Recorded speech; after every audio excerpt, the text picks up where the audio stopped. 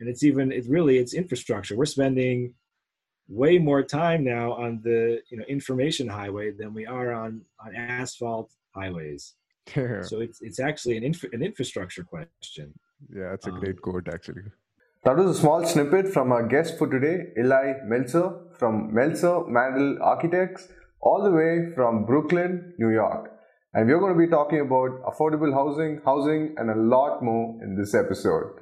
Let's go. You're about to enter the Akyong Podcast. Akyong Podcast. India's first and very own architecture podcast, where you'll hear the insights, experiences, and journeys from India's leading architects. No matter what your skill level is, together, we'll build on our knowledge and share architecture's greatest stories ever told. Now, here's your host, Manish Paul Simon.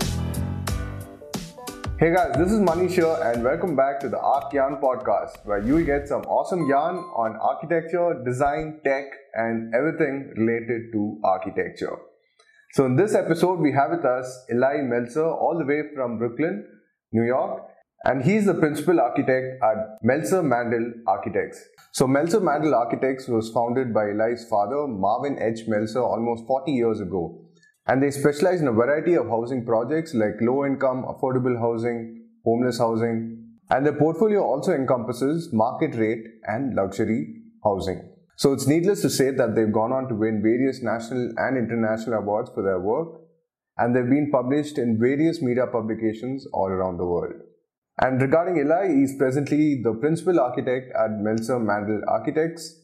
And he oversees most of the work in the firm. He's a huge advocate for the latest and greatest in design technology like BIM and parametric algorithms, and he likes working on the cutting edge of building design and construction. He's also a published author and has presented at various national and international conferences, and he's published articles on the topic of design and development of Jewish institutional capital projects. So this is going to be more of a housing-based episode. We're going to go in depth on affordable housing, what's the housing going to be like in the future of architects and how we're going to work post-pandemic, how Eli transitioned from philosophy to architecture. So there's going to be a lot of philosophy as well in the episode. Designing future homes, multifunctional homes, architectural education, sustainability, and there's a whole lot more in this jam-packed episode. So for more on the episode, like podcast show notes and links, head to arcyan.com/48. Let's jump straight to the episode. Eli starts off by sharing how he got into architecture. Let's go. Sure. I mean, as you mentioned, I studied originally philosophy. I actually studied film, and I didn't necessarily always plan to go into architecture. You know, growing up, my father had the business, and I grew up in Manhattan, so I like to say from my bedroom I could see the Chrysler Building. Right. which was cool, and definitely sort of around architecture. Arch Record was always in our house. When we went on vacations, we would go and check out, some of the sites wherever we were. My father still talks about Arco Santi. It's a sort of a whole development down in the Arizona desert, which he's enamored with, and that's a trip I remember.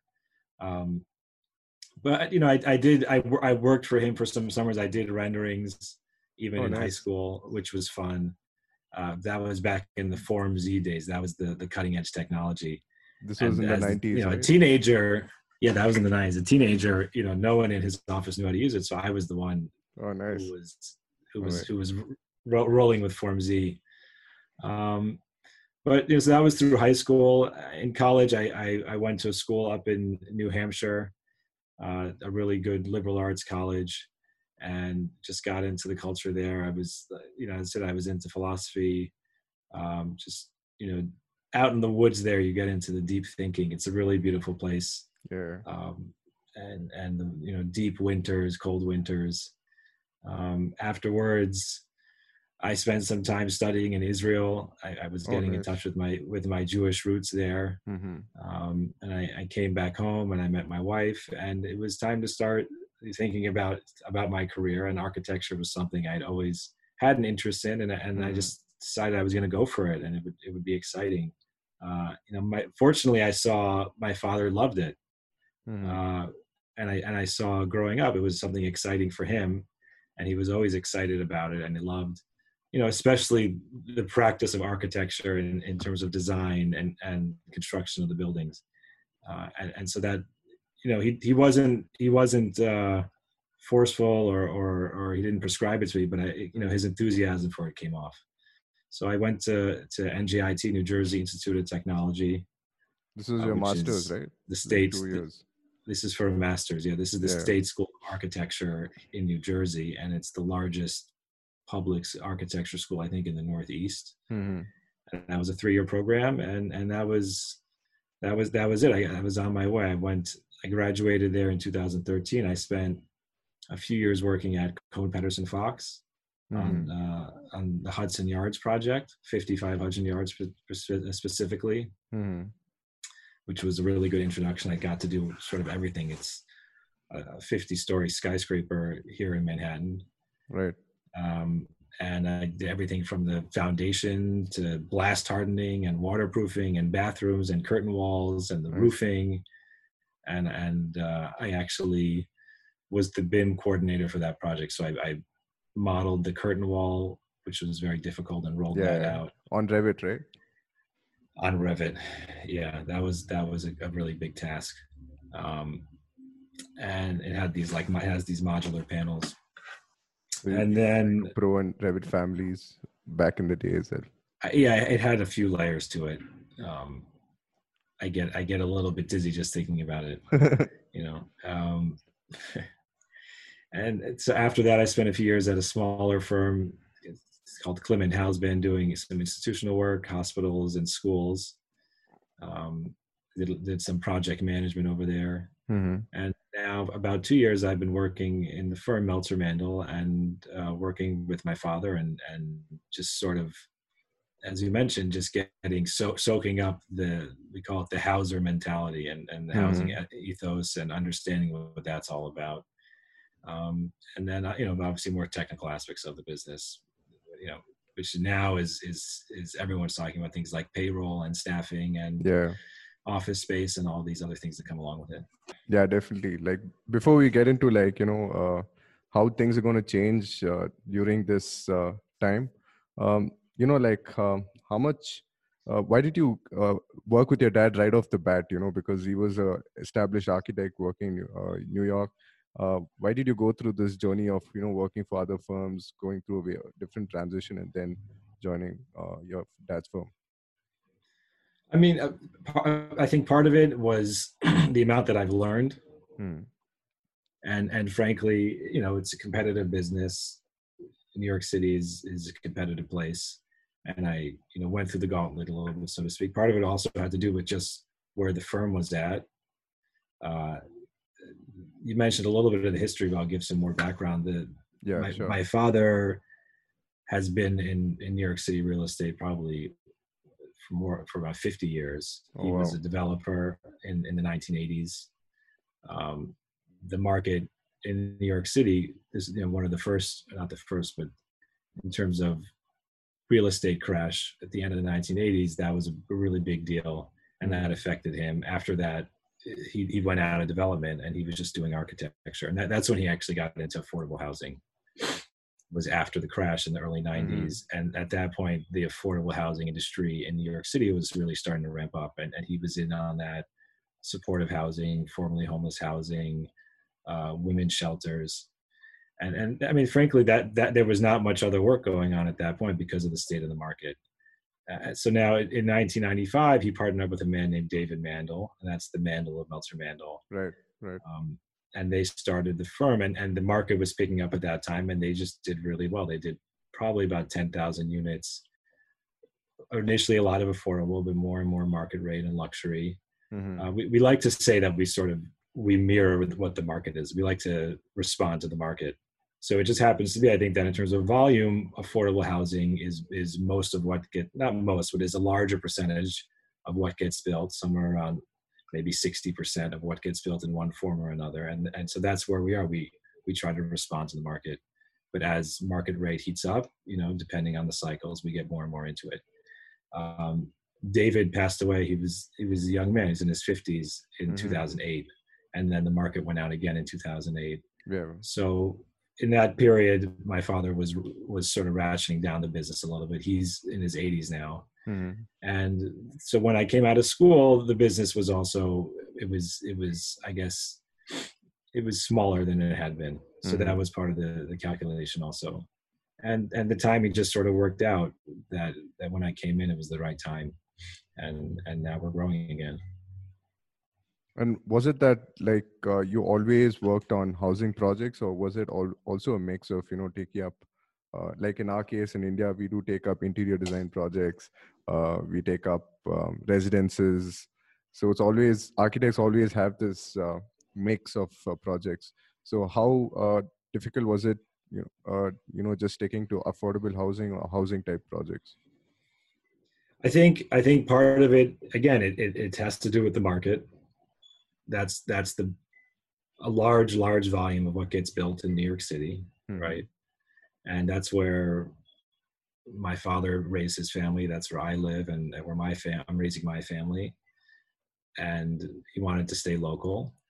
And part of it also, it really comes down to with like marketing. You sort of know, if you can put yourself in a niche, you can know who to speak to and how to speak to them, and you can be more specific and targeted in your marketing, and you can be more aggressive. And then on the flip side, in terms of production, we feel like we have our product very, very finely honed. When it comes to doing an apartment building in New York City, we just think we're the best, and we think when it comes from zoning to the financial, weights that are put on a project, it's again, it's very competitive, and the margins are small, and any little bit you can get of an advantage over the competition, I'm talking about from a developer, is a big deal. If it's a few hundred extra square feet or one or two extra apartments, that can make or break a deal. So we've sort of gone all in on that, and it's been really successful for us. All right, great. And talking about design, right? Housing, of course, you need like maximum built-up space. So you're pretty much constrained to a box in a way. So how do you explore design, and how do you make those projects, aesthetically pleasing as an architect? That's a great question. I think, and hopefully, I think we're going to have a chance to look at some of our work. Yeah. I think we always try to be playful, right? And our motto is, if it costs you $10 to build a building, we don't need $11, but you can't only give me $9, right? So we like to get involved early and clear what the budget is. And once we know that, then we sort of give ourselves some room to play, right? And whether it's material or colors, especially the affordable housing stuff, we had a client that we did a lot of work for. His name was Peter Fine, Atlantic Development. And sort of the arrangement that Peter and my father had was, he said to Peter, my father said to Peter, if the building costs the same, do you care how it looks? Right. He said, no, hit my budget and work to my pro forma. And otherwise, you're the architect, and you make it and do what you need to do. So that was, in a sense, a license for us to have some freedom. And we did a lot of creative things with stucco, right? The drive it, in terms of color and even in terms of form. And that's actually sort of what put us on the map, that our buildings are distinctive in that sense. And also in what it brings to a community. This is, these buildings are, a fat part of the fabric of a community, and it needs to contribute to it in a beautiful way. Can you see the screen which I'm sharing? I mean, the project. So what we're looking at here, this is the Roscoe Brown Apartments in Bronx, New York. Right. This is an affordable housing project for Phipps Houses, who are one of the largest non-for-profit affordable housing developers in America. And you can see in these pictures that the building is built on a 40-foot tall rock outcropping. Oh yeah, it's a full city block, and the geography in the Bronx is such that these rocks are everywhere. They're either above the surface or very close to the surface. In fact, when they talk about the Bronx refers to the hills that are up there, the rocky hills that are up there. Right. And it's pretty dramatic. You walk around the Bronx, there's big changes in elevation. So this was a full city block that had never been built on before, just because of this rock outcropping, and just no one was able to access the value that was there in terms of floor area and potential bulk of a building. So, but we had some experience having done a lot of work in the Bronx and how to work with the rock. And we said, well, let's just, we said, should we chop it up? Should we raise it? And what we said was, let's just build on top of it. So what you're looking at here in this picture, these are a series of bearing walls, right, that are running perpendicular to the street, and we just sliced them through the rock. Nice. And we built on top of it, right? The first residential floor there is the third floor of the building above, and that's above the rock. And we actually were able to get all the floor area, and even went to New York City Planning Commission, and we got a rezoning, a variance to get more floor area. Right. This is 100% affordable housing project, so this was, everyone was on board for that. And it turned into obviously a really dramatic piece of architecture. If you can keep scrolling through. Yeah, but it doesn't seem like there's an entrance, right? Because the boulders seem to block every part of it. So it's like a play between architecture and rock, right? It's funny because you can see it here. Basically, where the white mass comes down and hits the grade. Right. That's where the entrances are. So there's three entrances. Now, they didn't know this at the time, but they have concerns with access control in terms of getting people into the building. So now, when they design these, you try to provide a single point of access. Right. So this building had 3 lobbies. Now they prefer to have 1 lobby. So the owner actually came to us, about 6 months ago and said, "Can we connect the lobbies?" Okay. And we thought, we looked at it a little bit, but we realized we could connect 2 of them, but we couldn't connect them through the rock. But there are three entrances, and you go up and over the rock, and it works. The building also is split into 3 on the interior. It has to do again with maximizing. There's a zoning bonus that you can get that we took advantage of by splitting it into 3 buildings. But the material. This is an example. The materials here, it's brick, right? It's brick. So it's cladding, and it's a concrete structure with cladding, right? The piers that are going through the rock are poured concrete. Above that, it's block and plank. It's as simple as you can get. It's right. Concrete block, 8-inch concrete block units, and then 8-inch plank that you span from one wall to the next. So it's inexpensive, and it's quick to construct. The exterior wall is just a masonry wall construction. And these are windows, right? There's no curtain wall here. These are punched windows, and we try to get, again, like I said, we try to get playful as we can with the massing, with the fenestration, with the color. It's striking. The red and the white brick is striking, right? And especially when you go up there in that neighborhood, it really stands out, and it's special. And this is where it's at. This building didn't cost them more to construct, but we feel like it has a lot of character to it. And for us, it was a really fun project. Yeah, it's more like an art piece, right? Thank you. It gives you the facade, especially the play on the facade with the various. I don't know how you've managed to place those windows, whether it was because of a functional reason or more for an aesthetic reason, or it must be the. There's a certain. There's a certain range where you can play within, right? So there's, at the end of the day, there's bedrooms and there's code requirements, how much light you need. And then within that, you have some room to play. There's also construction, issues, right? Depending where the bearing is and depending how you're going to carry the brick, there is limitations there. So, but those limitations, otherwise you're just shooting in the dark. So we need some limitations. We need something to restrain us and give us a space to play in. And these do look like floor to ceiling, or at least like maybe like a 1 foot sill level and maybe 8 foot lintel, right? For most of the windows, so they seem pretty vertical. Those little dark spots that you're looking at underneath the window, those are PTEC units. So the sill is actually right above that, right? And then there's a little spandrel piece, but again, the sill is a normal sill height, 2'8", and it goes up to a head height is probably about 7 feet. It's not, but by stretching it over 2 floors, it makes it looks longer, right? Awesome. Yeah, it definitely requires a special kind of knowledge to design these kind of housing typologies and understand not only the design, but also the various standards, the constraints, and whatnot, right?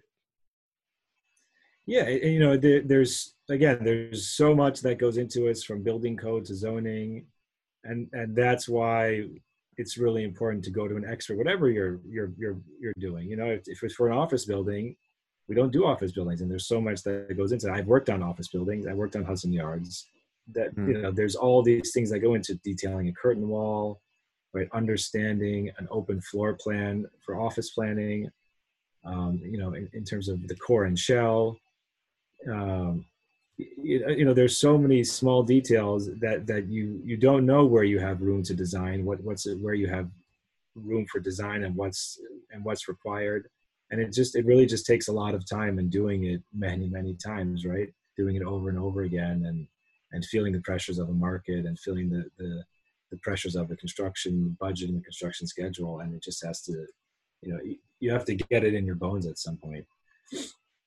And do you feel like technology has helped, with I'm sure like all these projects require a BIM model, right? As a mandatory submission to the government or to wherever you guys give those drawings. It's getting more, but again, the name of the game here is simplicity, right? So just like we do a lot of this, the engineers do a lot of it. The builders are generally builders who are doing a lot of it. So there's sort of a lot of, unspoken understanding about what this stuff needs to get done. So we do some BIM, but in truth, the less the better sometimes, because people know and they don't necessarily always need that level of detail, and sometimes it can be overwhelming. But just the state of the art is BIM, and architects now know BIM, and I love BIM, and there's a lot of advantages to it. But I don't think that it's BIM. I don't think is changing the quality of the architecture. It's definitely adding levels of error checking, and it's improving the quality of the construction documents. That's for sure. Yeah. But I think by far and wide, this is still. It's still very crafty, affordable housing. You still need to get your hands dirty. Now, that being said, we do try to leverage technology as much as you can. My father does everything by hand. I like to use Grasshopper scripts. Oh, nice. But it comes back to the same question, which is, how does that get you in touch with what the architecture is about in a tactile way? And have you incorporated some amount of scripting in any of your projects? There is this big divide between what happens in the studio and what happens in reality, right? Yeah. When it comes to design, for example, these windows, this building was not done with a script, these windows, and it still looks relatively random, right? Now, would it look more random with a script? Maybe, but where I found the most benefit in the scripting is in terms of repetitive tasks and efficiencies in workflow, right? Or even when it comes to zoning, right? You can very quickly mass out buildings with a script, and you can get a sense of what the shape of the building, because there's a lot of restrictions in New York, so that's perfect for a script. When you have, the more inputs you have, the better. Yeah.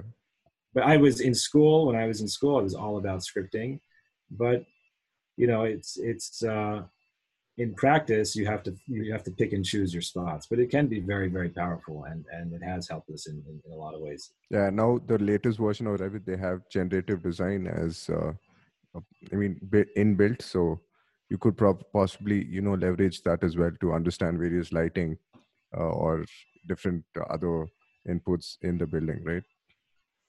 Yeah, and you know, the best thing for us is when we get a young guy like yourself, right, comes out of school or is really up to date with the latest technology, and that's exciting for us, and we're always willing to try, and we're always open to using these new ideas. Like it's the same concept. We feel confident enough about what we're doing in our workflow that we have room to try new things, and we're always open to it, and we're always looking for for fresh ideas and people with bringing exciting ideas to the table. Right. I don't know if this is going to be a vague question, but since you come from a background of philosophy, right, how much of an overlap do you see between architecture and philosophy? I mean, I'm sure it's most of it, but still. Yeah, again, in school, I was sort of a bookworm. I'd spend a lot of time in the library, understanding and learning about architectural history and architectural philosophy. And frankly, for the last 7 years, it didn't play out that much. Now, that being said, and I think this maybe is a good time to transition, is given what's going on, given the pandemic and what it's done to our cities, I think it's a time to do some thinking. And these questions about urbanism, about our cultures and our societies, now are philosophical questions that have real relevance in terms of architecture, in terms of design, in terms of planning. So on a day-to-day basis, you may not see it, but it's there at the core. And we definitely have a philosophy, in terms of architecture, in terms of the values, a value chain that we want to put into our design, into our buildings, that is the foundation of how we make design decisions. And we try to streamline it. We try to, like I said, we try to get it into our bones so that we don't have to think twice about it. But there's for sure a philosophy that underlines the work that we do. And we're always trying to refine that and to, imbue it in our office and in the work that we do. Yeah, definitely. Like the world is definitely going to be a different place, after this pandemic dies down. How much of an effect do you feel would it have on us architects and the projects that we're going to design in the future? I think that the biggest question, and I think the biggest place of discussion is going to be over this question of density, right? Because in one hand, we've seen, frankly, the virus, spread very fast in dense places. Exactly. Right, large cities, and in the denser neighborhoods of those cities. To put it simply, in the poorer neighborhoods of those cities, right? The virus just spread very, very fast. So clearly, it's related to density. At the same time, and I'll speak about America, but I imagine it's true in India and other places in the world. We have a housing shortage. We have more demand than there is supply, and we cannot keep up with the demand, and that's going to be exacerbated. People are out of jobs. People already are struggling to pay rent, and that's just getting stronger. And when that happens, people move to cities they move to cities to look for work. They move to cities to look for affordable housing, and the need is going to grow. So on one hand, we have to deal with the consequences of density, and at the same time, we need to still push for more density. We need to still push to increase the capacity, the stock, or the supply of housing that's affordable, and housing that meets the needs of the citizens, whether it's New York City, it's America, it's India. it's a really big need. So at its core, though, there's a design challenge there. How do you provide for two opposite needs at any given time? I think the other challenge that now architects are faced with, although I think this is maybe more opportunistic, is that you've now had huge segments of the population working from home for long stretch of time, right? So our homes and children learning from school at home, our homes have become offices, our homes have become schools. Exactly. Or, for me, my home has become my synagogue. I pray in a synagogue several times a day, and now that it's closed, my synagogue is closed, and I have to pray from home. They become our civic centers. In terms of zoning boards are now done virtually, and people present, and the board members meet from their homes. So the home has become. So it's become, on one hand, much more important. You're spending much more time there. You're spending much more time with your family and your domestic environment, and it's also becoming multifunctional. Now, it will obviously recede. It will draw back once the pandemic recedes and once the restrictions get lifted. But I think, in a certain sense, it's never going to go away, because our eyes have been open to these possibilities that are just real, and people actually like things about it. And businesses like it too. If you can reduce the cost of, for example, the amount of floor area that you have to lease by 25 or 30 or 50%, and there's not a big hit to your production, I think any business would make that trade. We need to redefine what a home is, right? We need to redefine what a home is, and we need to maybe open our eyes to what was there all along. Maybe we've been running away from it to a certain sense, there's a lot of positive things coming out of the COVID, but once only after it dies down, will it be even more positive? I mean, even for CO2 is at an all-time low. There's so many positive things as well. That's right. You can actually breathe the air, and you only leave your house to go to a park, right? There's a lot of beautiful things that the mask has been taken off of, so to speak. Even though now we have to wear masks, but there's other things that now our eyes are open to, which I hope they will stay, and I'm sure a lot of them will stay.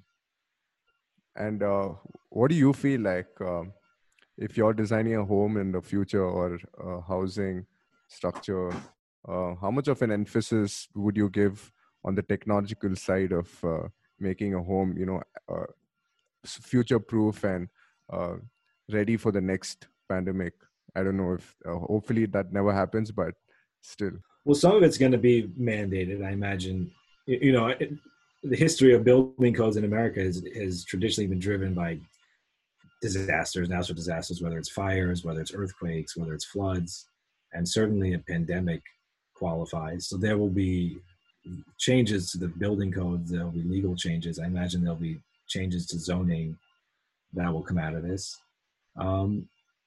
And again, there's going to be changes just in people's preferences. People are going to be anxious for a while, right? I don't know. One very simple thought that comes to mind is, maybe we're going to need to put more elevators in buildings, because people will not feel comfortable crowding in elevators as they used to. Or maybe corridors need to be designed as a loop, so that you can circulate in one direction.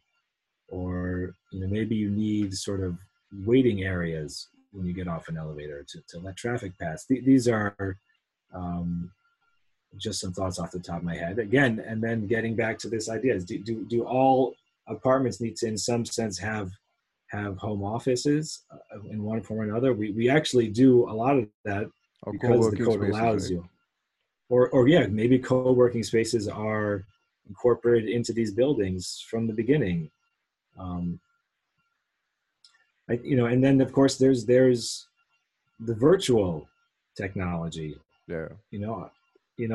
What we're doing right now, video chatting, right? And that's our mode of human communication now. And it's infrastructure. We're spending way more time now on the information highway than we are on asphalt highways. Yeah, So it's actually an infrastructure question. yeah, it's a great quote actually. I'm sort of amazed that it all works. How many people are Zooming right now, and they've been able to actually keep up with demand. That's amazing to me. But does it become, or maybe in apartments, if you don't have a home office, maybe though at least you need to have a video conference nook, so you can have a nice clean background, and you can go on a web conference, and your family members don't need to tiptoe around and walk a certain path in the home.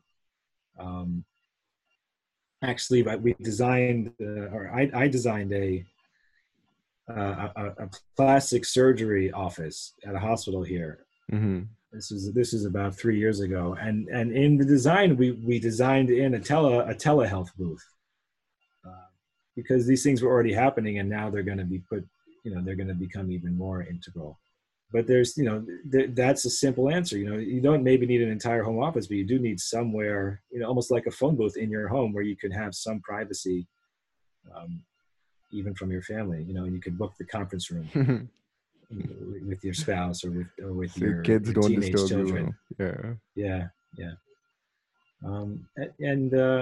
Again, is it, how do packages get to your door if everything is coming, through internet orders, groceries, and now drones also, right? So you'll have to think about balcony deliveries possibly. Sure. There you go. No, that's right. That's right. If you're staying home and you're getting deliveries, and I imagine there's issues, orders are delayed, but I think a lot of people probably like it. And Amazon is renting a lot of new warehouse space. Business is great for Amazon.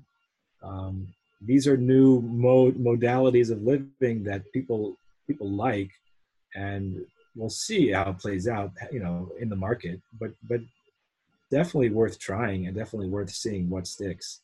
And now's a time when people are open to these new ideas. Yeah, definitely. But I just want to bring something to light, which is, there's a large chunk of the population which is still struggling, and that is the homeless.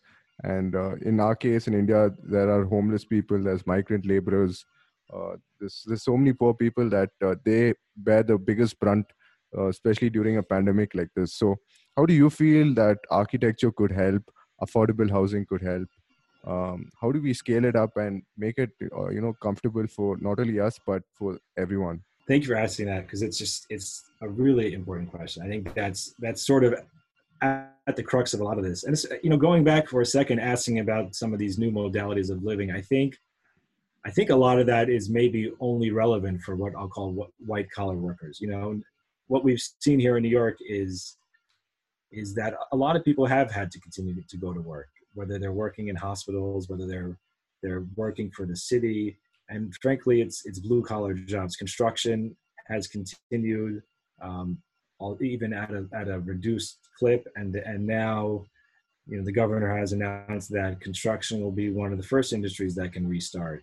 And again, these are blue collar jobs. So I don't think, economically speaking, that working from home will necessarily be something that's there for the whole population. So we have to deal, again, coming back to the density question, how do you provide more housing that's affordable, that's high quality, that brings positivity to the neighborhood, to the community, for these people who are now newly homeless or on the brink of homelessness or are newly out of a job. And these jobs may not come back. Yeah. White collar workers may now become blue collar workers.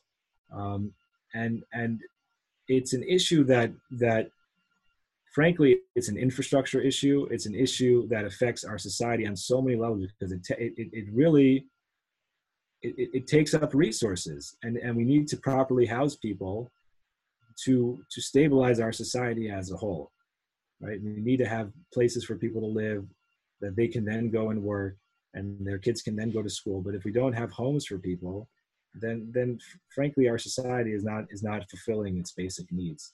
and that's more important now than ever. So again, I know that there's going to be backlash to density, to city living, to putting a lot of people in smaller spaces, but it's more important now than ever. And we can make it safe.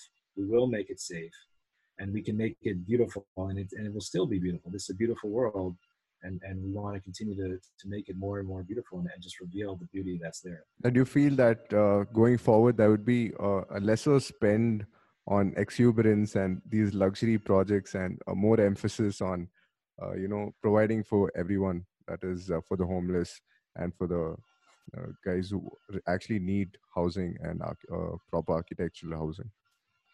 I can't see how it won't be. I mean, you're going to walk around, I think, New York City, and you'll see some buildings that were built over the last 5-10 years, and you sort of ask yourself, how did they do that?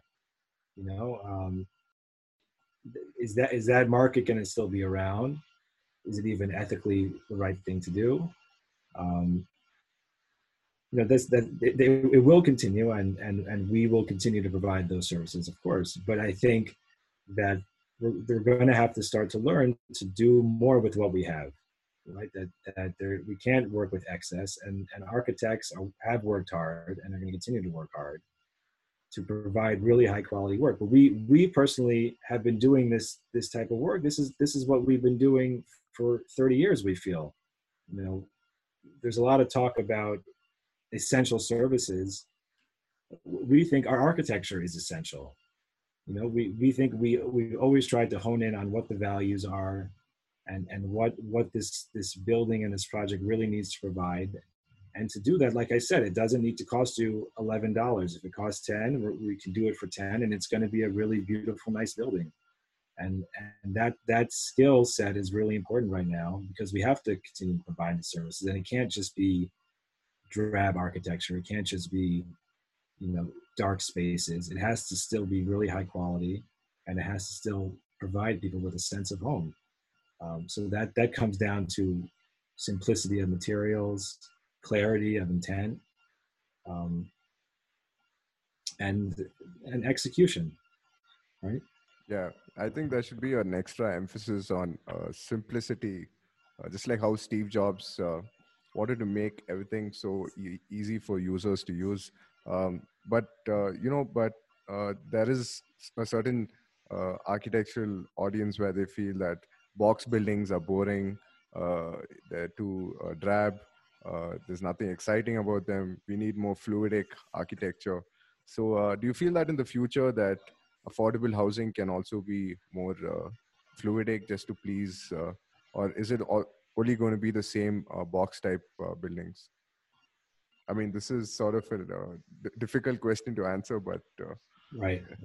I think where I'm going here, and what we're seeing, is that what you would call 5 years a box building was actually ahead of its time.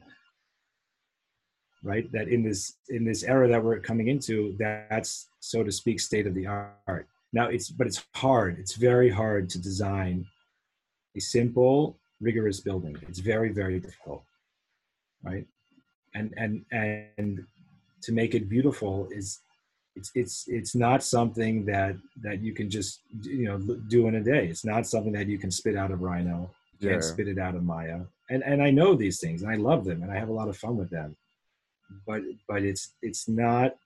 I believe it doesn't fit into our values necessarily, in terms of what we want to provide for the people and for our clients. But that doesn't mean that it's not exciting, and it doesn't mean that it's not transformative, and it doesn't mean that it's not beautiful. Now, if you're asking about maybe parametricism, right? That's a question what the place of that is in housing. I honestly think that it might be more appropriate in terms of planning and urbanism, right? It's important in terms of networks, which maybe are virtual or digital, or supply chains, right? And those are real spaces that I believe that's where the parametric is more relevant and more applicable than in the brick and mortar, because people have been trying to democratize that type of design for, let's say, the last 10 years, if not longer. Yeah, even if you go to And architecture school, it's all about these fancy designs and crazy graphics. So, but once you get out of the real world, it's way different, right? yeah, but again, it comes down to putting design first, right? I love it. I love, the next time we get together, I'll show you my school projects. All right. And I love when I interview someone and they come and they show me something that's all meshed out, right? And it has some wacky texture maps on it. I think it's awesome, and that's what we should be. That's what our students should be learning to do in school, because they're putting design first. They're letting their minds go. They're using the technology we have for creativity, and they're just so facile with it to a way that if you don't do that, you can never get there. Now, when it comes to then providing something like affordable housing, that's where the tension happens, and that's where it's really exciting. How do you take those skills and take that drive and take that energy and just use it to meet people's needs, Yeah. and to improve our society? And we can't get tied up in the form, right? Because I think it has to do with the way we think about it and the way we look at buildings and the way we conceive of buildings, that's not necessarily tied to the form and the shape of the building. And that type of design is still relevant, and it's still a valid way to teach students, and it's still a valid way to think. But it happens on so many other levels. There's supply chains, there's understanding how contractors work, there's understanding how a real estate transaction gets done, and these are all the inputs to your algorithm, so to speak. And the building that comes out of it is a result of all these inputs. So it might look different, but I think the way of thinking is still very valid. Yeah, form definitely follows function, and also a lot of inputs as well, constraints and so many other things. And this is even more than function. It follows, I'm going to say since we're talking about what's essential, I'm going to say form follows essence, right? So let's talk about an apartment building. What's the essence of an apartment building? What are the values of an apartment building? It's a home, right? It's a construction project. It's a piece in the fabric of a community. These are the values that are at the essence of an apartment building. It's a financial transaction. So the form follows the essence. The form follows the values that are driving the creation of this project, right? So it's not minimalist, right? We're not using brick because we've decided that this is a beautiful material that we want to focus on and only work with brick. We work with brick because it's a material that people know how to use. Craftsmen know how to use it. Builders know how to use it. The market knows how to provide it at scale, right? Architects know how to detail it. And people are comfortable when they see a brick building walking down the street. So let's use brick and let's do a really beautiful brick building, right? Because that's what the essence of this building is about, are meeting all these people's needs and satisfying their values. And before I want to go back to architecture school now and make some thesis which is related to what's happening right now. So how do you feel that the education system in architecture is going to change, or would you feel that it would change, or maybe bring in new ideas to students? That's for sure. That's definitely going to happen, I guess. Right. When I was in school, there was Hurricane Sandy came, which was I don't know how much you heard about it over there, but it really did a lot of damage to New York and the New York region. So that happened right before my last semester. So we had a few projects that and there was a lot of thought put into what does it mean now, to be flood resilient, and those semesters were not about form. They were asking serious questions. Our professors were asking serious questions from us in our studios, and that's the biggest thing we can ask of our students, is that they should think seriously about these questions. Think seriously about density. Think seriously about home and domesticity, right? Think seriously about construction and infrastructure and scale. and economies. And now we can't expect students to be able to weigh all these things in a moment the way we do in practice. But take one of these questions and take it seriously and explore it with the tools that you have. If you know 3ds Max because that's what you've been doing, then use that and explore these questions and attack these questions and ask more questions of your own. And that's the biggest thing we can ask from our students. That they're going to come, they're going to get jobs, there will be jobs, and they're going to learn the other skills you need. They're going to learn about building codes and zoning and detailing and RFIs. They're going to learn that stuff, but now they need to be training themselves to think about and ask and grapple with these questions that are now, in a sense, it's a gift for a student. This is like a gift. You have big questions that people don't know the answers yet that you're going to be asked to look at. And you don't have to look far to find a topic, a subject, something to do work about and something to grapple with. All right. Awesome. I think that's some great advice for students. And I'm sure they'll be pretty inspired by listening to you, like how I am. Well, I'm really enjoying this because I have an opportunity to speak to a young person like yourself in a different part of the world. Yeah. And this is exciting. Like I said, we love, part of our favorite parts is the people that we meet in our work, the people that come to work with us in our office, our clients. It's just so exciting, and that's what's hard about the quarantine, right? Is the lifeblood of our business is meeting people. But now, now I'm meeting you and you're on the other side of the world. So we have to stay positive. That's the big challenge right now. I think everyone's staying positive and staying upbeat and appreciating what we do have now and things that are going on now and learning from it. And we're going to be stronger for it. Yeah, absolutely. All right. Before I let you go, there are a few things I want to talk about. Some more maybe on affordable housing. Sustainability in projects, right? It's not just the rainwater harvesting system or the solar panels that you put up on the terrace, or maybe even the materials, right? It's also more about the design, like how functionally does it work? How well does it work? How good is the lighting inside the space? So how would you define sustainability in your projects? It's a great question. And I think, I'm just going to tie it back again to what we've been talking about because it's so prevalent right now. Traditionally, at least here in America, home is a place where you spend, let's say from 6 p.m. or if the kids maybe get home at 4 p.m. And maybe the mother, or in some cases the father, is home all day, but the house gets used most, right, at between 5 and 9 p.m. at night or something, right? And then in the morning. Now, a house is being used, at least right now, the house is being used all day long, right? So the engine is running all day and sometimes all night, depending on how many children you have and where they're at in their sleep cycle.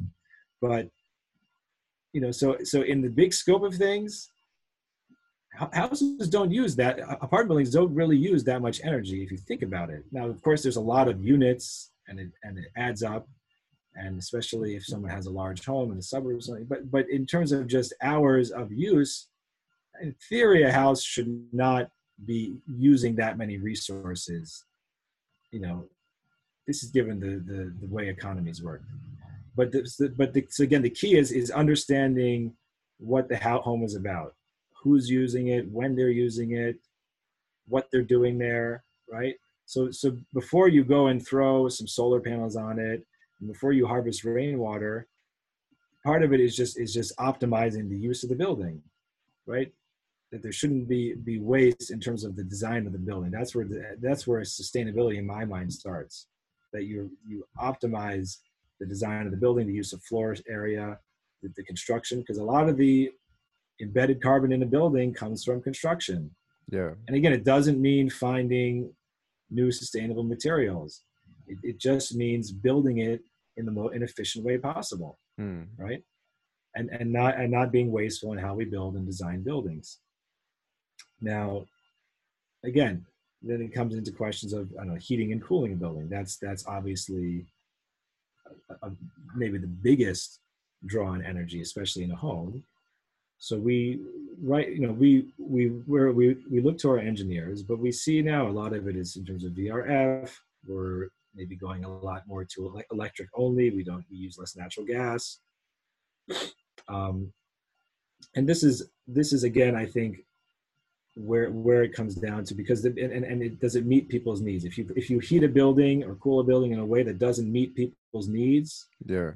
then they're gonna overuse it, and then you're gonna waste energy. So, for example, baseboard heating, right? Radiators, super simple. You can argue about whether it's the most, to burn gas, but if that heats the building during the winter and the building management can shut it off at the right time, to provide energy the way it's needed and used is the most sustainable way to live. Now there's requirements for green sustainability that the city provides and so on and so forth. But I think, again, it comes down to understanding and building as a whole and getting in touch with what that's about. And that's the way I feel, that's the way we are most sustainable. Yeah. And even technology can also help to a large extent. Well, very sophisticated building management systems, I'd say in that level, it's interesting. I don't know how much more time we have, but yeah, I think a lot of the technology gets put off on the individual, right? To give the user more control, which in terms of sustainability it's maybe counterintuitive. The biggest, I think, savings that we get are the changes that have been made to efficiency, boiler efficiencies, the efficiency with which we can burn fuel, the ways in which building owners are able to manage their building system. Now, that's not to say that tenants and individuals shouldn't have control of their space, because they should, but you have to understand that in terms of sustainability, the goal being to maximize our resources and minimize our footprint on the environment, the technology is happening on a really deep level, and what the user is exposed to is very, very superficial surface level of it. But again, you have to provide them for the expected level of comfort, and you have to provide them for the expected level of control. But it's the play between those two things where the technology becomes super important, right? It takes a very, very smart system to provide control for the owner and control for the user in a way that can meet both of their needs. Yeah, I think that's we're almost there to that point, but yeah. But it's an exciting time. I think, the other thing you've seen is, I don't know how the pandemic started, but obviously we've been stressing our resources as a planet. And you mentioned it now the air is clean and you can go and walk out. And at the same time, it's like, thank God there's been enough food, right? Our days are full and we're busy. There's ways in which we were living, which maybe we don't need to be everywhere all the time. And maybe we don't need to use so many resources. Maybe we don't need to pump so much, smoke into the airs. Obviously we can't live this way forever. It's stressing our societies in lots of other ways.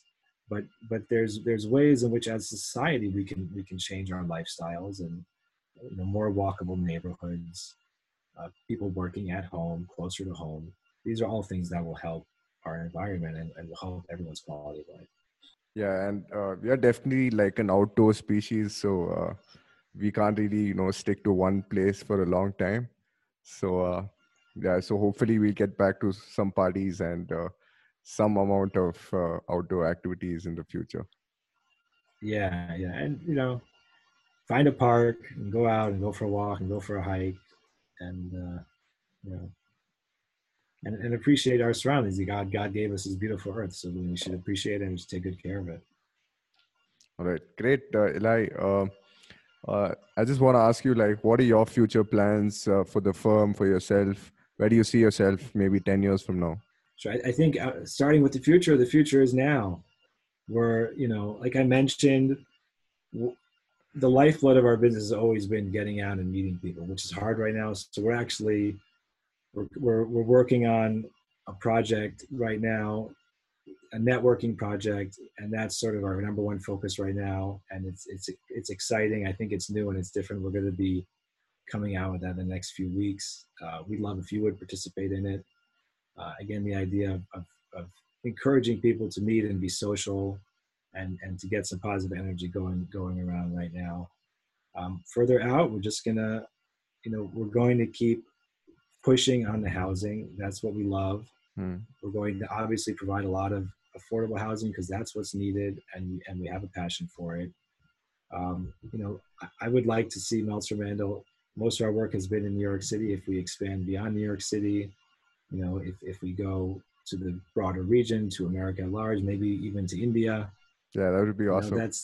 That would be cool, man. I mean, that's we're looking to grow right now, and that's one of our primary goals. And let's get out there, and we want to make a positive influence on the world, and we want to meet lots of people, and enjoy what we have here.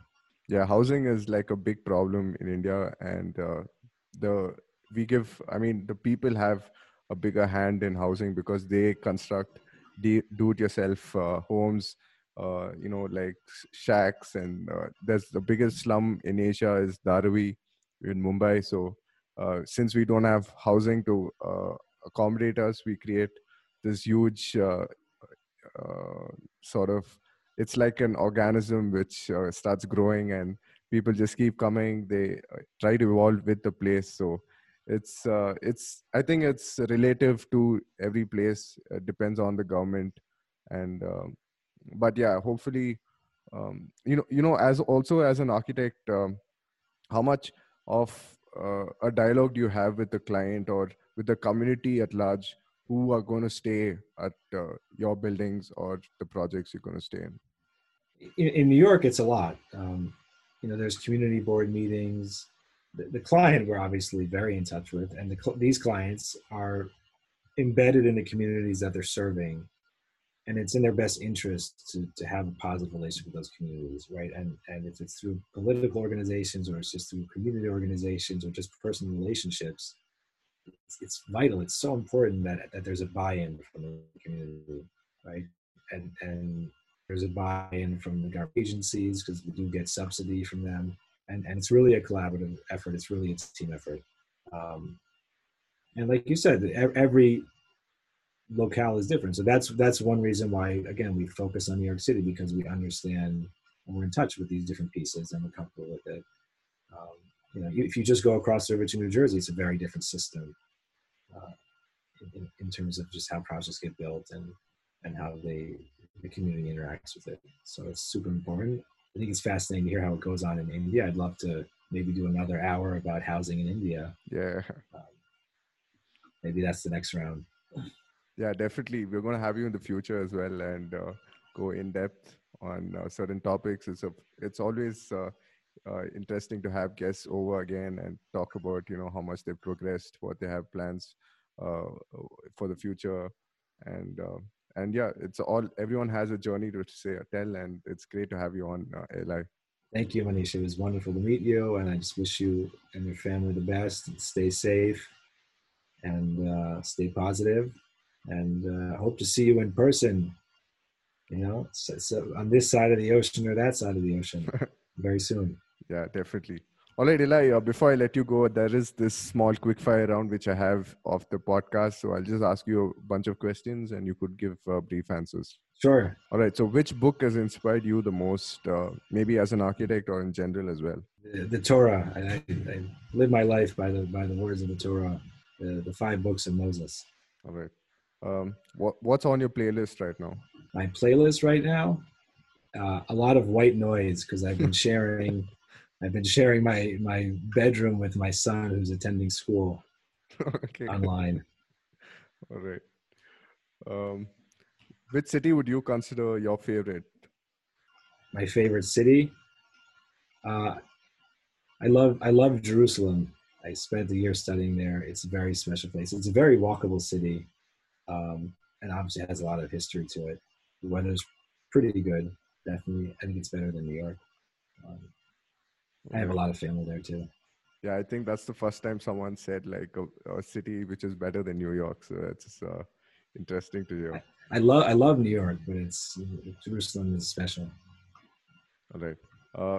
What is the daily routine in your life, before the pandemic started? Yeah, I try to get up early. Like I said, I go to synagogue. I come home. I try to have breakfast with my family, get the kids off to school, and then I'm in the office. Although I have trouble sitting in one place for too long. So I have meetings. I try to get around, get into our clients' offices. And I try to generally, my workday, I try to split, I'd say, into thirds. 1/3 of it is focused on production and getting the work done and managing the work. Another third is looking for new work, marketing, meeting people, networking. And then the last third is sort of just managing the business, payroll and the bookkeeping and staffing and all the nitty gritty. And then, again, try to be home for dinner, find some time to maybe go for a run during the day, spend some time with my wife, and get a good night's sleep. Once a week, we observe the Sabbath, so that's wonderful. Every Friday night, and just spend the day with my family and we have some nice meals together. And my wife is an amazing cook, and she produces a feast for us, which is very special. Awesome. And I'm fortunate. I work with my father. I get to see him a lot and see my mother, and that was the life I was living, and how get back to different is it now? It's sort of the same. It just all happens in my apartment. Cool. Yeah. All right. Awesome.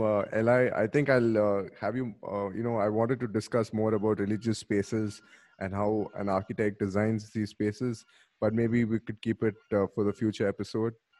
Sure. And also, what's the best way our listeners could get in touch in case, they want to reach out to you? Hit me up on LinkedIn and check out our website, meltzermandelpc.com. And there's a link there, you can send us an email. And obviously, how to get in touch with me. So that's the way too. But, LinkedIn I love, and because we can be, build our community and share things. That's our big social media platform. Yeah, everyone's on LinkedIn right now. Yeah. But again, we're looking for new ways to communicate, How can you have that networking experience? So that's very much on my mind right now. All right. Thanks, Eli, for coming to the Archion podcast, for taking your time out and sharing your story. It was pretty informational, firstly, and also very inspirational. So thanks, and I hope to have you in the future as well. Thanks so much, Manish. Best of luck, and take care. You've been listening to the Ak Young Podcast. We're still building the community. Please share this knowledge with someone you know who could benefit. Just send them to akyoung.com, where you'll find our free newsletter and for more podcast episodes. Search for the show on any major podcasting platform. Don't forget to subscribe where you're listening right now. And if you liked it, leave a rating or review.